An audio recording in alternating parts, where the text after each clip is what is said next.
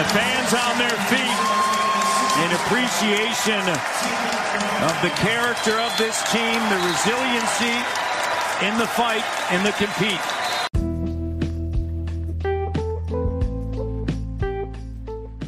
So Viral, an exhilarating Raptors campaign ends with a damp squib of a loss, 132-97, a blowout by Philly in Toronto, a Game 6 that I guess none of us would have expected to come around in the first place, but then when it did manifest itself, we didn't expect it to go this way. Why did the Raptors lose, Viral? Sorry, I asked that with a lot of emotion. Oh, no. I mean, I feel emotional now. This is now a day and a half after the game, and I actually left this game in the third quarter when it was tied. And it was late in England. It was like 2-3 a.m. in the morning. You left the Scotiabank Arena. You were one of those. Oh, mate, yeah. I had to beat the traffic. But I thought, okay, this looks like a close game. And then when I woke up and saw a 35-point deficit, I could not believe it. Because it seemed like a competitive game for most of it. That first half, it ended 62-61. Yeah. And the Raptors were right in it, you know.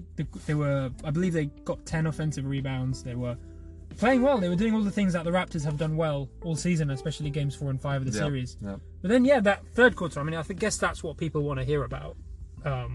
As painful as it is, what went wrong for you just in that third? Like, was it Raptors not getting good looks? Was it Philly just going off?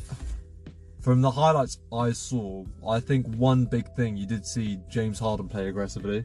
That I think he was aggressive all game, but after the way he got criticised after that game 5, people saying with Embiid's ligament injury, you needed to be the main guy. Even Embiid criticised him. He said Harden needs to be more aggressive. Their go-to strategy, even with Embiid off the floor, was to have Harden in the corner, and he would have the mismatch with Gary Trent, and he just wouldn't attempt to get himself open. It might not necessarily have been his fault, but Doc Rivers should have been drawing up plays for him. But you had Tyrese Maxey getting horns plays and stuff, and you just had Harden sitting in the corner as the 3-point corner shooter and hoping the ball would get kicked out to him. Like, he can't be that player for this team. You saw the ball a lot more in his hands this game in general. But yeah, like he ended up with 22 points, but you could see he really dictated the tempo, especially in that second half. So he was definitely a big difference maker. Yeah, so I mean, it was like 3 a.m. Of course, if European or UK fans know. And after the Raptors came out, they did stick with Philly a little bit into the third. I mean, I believe with 9 minutes to go, it was something like 70-67. Yeah. So they stuck with them, and then it just happened. And I mean, I think we discussed this before the episode. When the Rockets were played the Warriors in that famous series, and they missed 27 threes in a row. Yeah. That's not necessarily, all 27 weren't bad looks. Mm-hmm. And it wasn't necessarily because they just lost their touch. Sometimes that's how the cookies crumble. Right? Especially when you're shooting a lot from the outside. Yeah, just how your luck goes. And that's what I think. The Raptors' ball movement wasn't terrible. They were still okay in transition. Yep. It didn't help that Philly, as you're saying, didn't miss a lot of shots. Right? Because there wasn't that ability to grab the offensive board and push. It was always Philly scored, they had the chance to set up, and then it makes it harder. Because part of the Raptors' strategy is to take advantage of every miss and turn the ball over and get out in transition. Exactly. That's our ideal style of play. So there was that. So it wasn't even necessarily bad looks. It was just missing. I mean, people like OG, people like Scott, are just missing. I mean, especially the 3 ball. Yeah. I mean, what was the Raptors? We were 7th of 35, so 20% for 3, and we were horrible from 3 this whole series. But in game 4 and 5. We were able to turn that around because of the offensive rebounds, because of Philly not being as good. But we didn't even shoot the 3 ball that well. Exactly. So imagine we should have been the better 3-point team going into the series. But I mean, apart from Gary Trent, I guess OG. I mean, Siakam can shoot it decently. Van Vliet's a good 3-point shooter. Van Vliet, do you think? I mean, game 5. That's interesting because at the end of the game 5 episode, I said, let's keep resting Van Vliet because this lengthy 6'9" lineup is doing very well against the likes of Maxey. Do you think the Van Vliet's absence hurt in game 6? Do you think it would have been useful? Well, he's just not healthy, is he? I saw some really unfair criticism. Somebody said Van Vliet was one of the stars who underperformed in these playoffs. I said, but he wasn't healthy. It's true. If you knew Toronto basketball, that he did not move how he normally moves. He was shooting horribly from the field, but he just didn't look right. So I think it was the right move not playing him again because he's just not fully healthy, and normally he's a very good defender, and if he wasn't doing that also, if his shot wasn't going down, then he's a detriment to us on the court. So I think he wouldn't have, unless of course he was healthy, the unhealthy VanVleet wouldn't have made a difference in this game 6. No, and defensively, he couldn't keep up with Tyrese Maxey his first few games, which didn't help at all. Yeah. But yeah, I mean, it's tough to really go into this game apart from saying that they just bricked it in the third quarter, really. I think one other thing this was typical of is we've mentioned it before, like our boom or bust defensive like culture, because if we're not forcing steals and turnovers, like we gamble all the time. Like our defense is all about gambling. It's not about contesting every single shot. It's about trying to force that turnover. So in this game again, I think the 76ers, they had like 10 turnovers, and if they're turning the ball over that little, they're going to beat us every single time. Because if we miss that steal, that potential steal, then the 76ers have a wide open 3-point shot, for example, and so it's just very high risk strategy. And it showed, I think, again, okay, let's say both teams were fully healthy, I think we probably again lose this series most of the time, because we can't be consistent with our play style, both offensively and defensively. Offensively, if we're not in the transition in the half court, we're too limited in what we can do, and then defensively it's just too up and down. Some games we force 25 turnovers, and the next game, if we don't do that, they shoot 40% from free and then 60% from the field, like in this game. So what were the stats on Philly's turnovers this game? I think it was about 10 turnovers. 10, and that's very good. And most of them came in the first half, I'm guessing. I assume so as well. I'm not sure, but yeah, I assume so. But like that's incredibly low. Like that's a very good performance from them. They were 95% from free throw line. They were 22 of 23. Like they, offensively speaking, they were good. I mean, 40%. Yeah, 40% from three. They're spectacular. 50 from the field. I mean, Joel had 35 points, 33 points, despite basically being like half injured. Like his half his body's injured. He had the shattered orbital bone this game. Still hasn't had the ligament in his hand heel, and he looked like Superman. Yeah, I mean, there was it. I think Ken Burch won the tip-off against Embiid, which was kind of weird. Yeah. But it kind of shows you he wasn't playing healthy. And he still ended up with 33 points. Yeah. So we both predicted Raptors either in 6 or 7. Yeah. What went wrong? Why were we so off?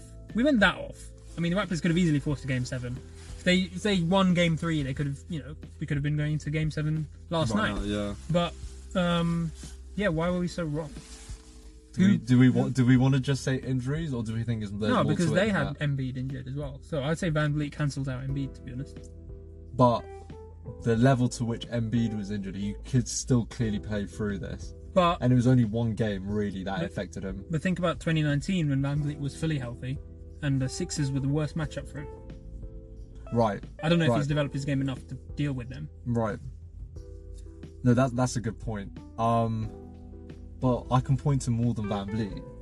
We said OG going into the series wasn't healthy. We had Scotty Barnes was essentially on one ankle. He played 41 minutes. Yeah, Scotty was a big miss. Scotty was a big miss, and yeah, he probably didn't come back fully healthy. But what a beast though! Like anyone knows he's had a sprained ankle. It's a horrible injury, man. Like you can barely walk on it, and he's playing 41 minutes. It's just ridiculous. And even in this game, I mean, stats don't look great, but he was brave. He sort of led the team. He played point, right? I mean, him and Siakam played point for most of the game. Yeah. And 7 rebounds, 3 assists, 18 points. 18 points. Yeah, you literally couldn't ask for anything more from him.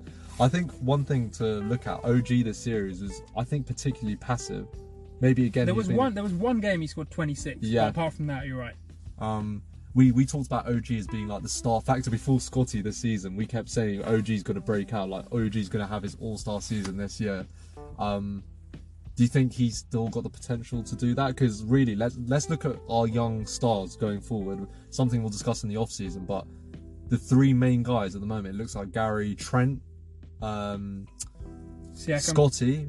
Well, Siakam, I think he's on the older side now. Siakam's gonna. Yeah, him and VanVleet's window are closing. As in, are they going to improve much more than they currently are? I think the third player for me is OG, in terms of he's actually got, say, room to grow still. But like, are we still putting OG in that category? It's a tough one. I mean, he's clutch. I mean, he saw Game 5, that amazing dagger 3. Yeah. The sidestep in the dagger 3. I mean, he can still make big plays. Do you think he could? Do you think he could benefit from being more of a focal point on another team? Because he's like quite far down. Because this is he's not. I mean, he's not even third or fourth. He's probably fourth option in this team. Would you say? Yeah. At best. At best, Sometimes at best. fifth. Like At best. Yeah, Probably it's a tough fifth one for OG. because they're going to make Scotty fall. So, but it'll be interesting. I think we'll definitely discuss that in the preseason. Forward, yeah. Because see what the moves they make. Yeah. I guess lastly, shout out to Chris Boucher. Yeah. Big time bucket, big time performance, and he's earned his place next season. I think. Yeah, 25 points. I think it's sad. This might be the last we see of Yuta Watanabe. You think so? Probably. I think. I mean, he fits in the potentially in the league even, right? Yeah, like he might go to the G League probably, after this. I think he'll play Summer League, but I'm not sure he'll develop that well. And Svi Mikhailuk as well just wasn't that 3-point spark that we really could have used in the series. No, really could have used he's probably, unless he finds himself somewhere else. I think he's finding himself out of the league. One thing I was curious about: why was Armani Brooks not utilised at all? Even though he had, some good performances towards the end of the regular season. What's his lateral quickness like and everything? Because I would say in terms of people, the only reason he'd be used is to replicate the kind of guard defense on Tyrese Maxey. But I think Flynn was probably underutilized in that aspect because of his offensive struggles. But is Armani particularly much quicker than Flynn, or can he keep up with Maxey? He's quicker than Flynn. Too early for him, maybe? No, I thought he would have he had some good offensive games towards the end of the season. That's why I would have liked to see him. Like, he would have been a bit of a spark plug, I think. Maybe he was injured. I didn't really see any reports as to whether he was or not. Like, he just wasn't even discussed at all. In any it was media Malachi Flynn as a guard that was being discussed. Yeah. Even Delon Banton was barely discussed, talking about his potential role in the series. Yeah, lovely and one to finish the series though. I love that. But yeah, fully to I think round it off. I mean, we sound very downbeat in this episode, but you got to remember it's a retooling season. Didn't expect to be in the playoffs. Didn't expect to be in the play-ins for a lot of time. Yeah. But it took Philly to 6. Yep. 2 very brave performances, game 4 and 5. Yep. And yeah, it's a bright future, even if now seems a little bit underwhelming. And I think we'll definitely be covering the rest of the playoffs as well. But I think the one big game to look forward to in the Eastern Conference, I think, is potentially even a title decider. These two teams, Milwaukee and Boston. I think that could be the series of the playoffs, in my opinion. I think the Bucks are still without Chris Middleton in that series, but this Boston team has just looked spectacular against Brooklyn in that first round. And I think, being as good defensively as they are, they're going to be. For me, they're now title favourites in the East, and we'll see how Milwaukee matches up with them. But yeah, now the Sixers. And in the other series, we're hoping Kyle Lowry can take down the Heat. Sorry, Kyle Lowry can take down Philly. And get his revenge. Philly was his other off-season destination. Yeah, exactly. So it's personal for him in 2 ways. Yeah. But I think if Philly are without Joel, they haven't got a shot in hell. So they've got to hope that this orbital injury that Joel has, that he can somehow play through it. I think Master Joel is going to come back as well. If he does come back from it. Because of the eye. Yeah. So we might see. Do you think Siakam meant it, or do you think it was a bit reckless? Also, there wasn't much love for Scotiabank Arena cheering that play, although I'm sure they didn't know, of course. That was that serious, right? Much like they didn't know about KD's injury at the time. Yeah. It's not a good look, is it? Yeah. So yeah, I think Heat, even if Joel's there, I think the Heat are the better team. Yeah. Jimmy Butler, that first round series against Hawks was a spectacular. I think he put up 30, averaged 30 points, something like a good number of rebounds and assists. He just seems to turn it on in the playoffs, to be honest. And Jimmy. We know that too well. 2019 Raptors know that very well. Yeah, exactly. So those are 2 very exciting series in the East. And then in the West we have... the Warriors. We have the Grizzlies. Warriors against the Grizzlies, which will be very exciting. We have the Suns. Who won? And we have the Mavericks. Yeah. Utah just... And Luka's back, and Mavericks, even without Luka, are looking fantastic. With Jalen Brunson. Yeah. Who's now going... He's unrestricted free agent this summer, so he's going to get the bag this season. He was amazing against Utah, but that's how bad Utah are, because they let... No offense to Jalen Brunson, but he was a bench guy, and he went off for like over 20 points most of the games. So yeah, there's no Raptors, but there's still a fantastic postseason to get to, and I'm sure Varel will be covering it in his full glory while I'm sobbing, still thinking about Scotty Barnes' injury. Anyway, take care everyone, and we'll catch you probably in a couple of games time after we see how the land settles, I guess, after the first couple of games. with a slam dunk. He's got 33. That's Bush League. And taking flight. And he hears it from the crowd. That's just Bush League. Here's Pascal on the inside. Got it. And the foul. Why they're the best fans in the NBA.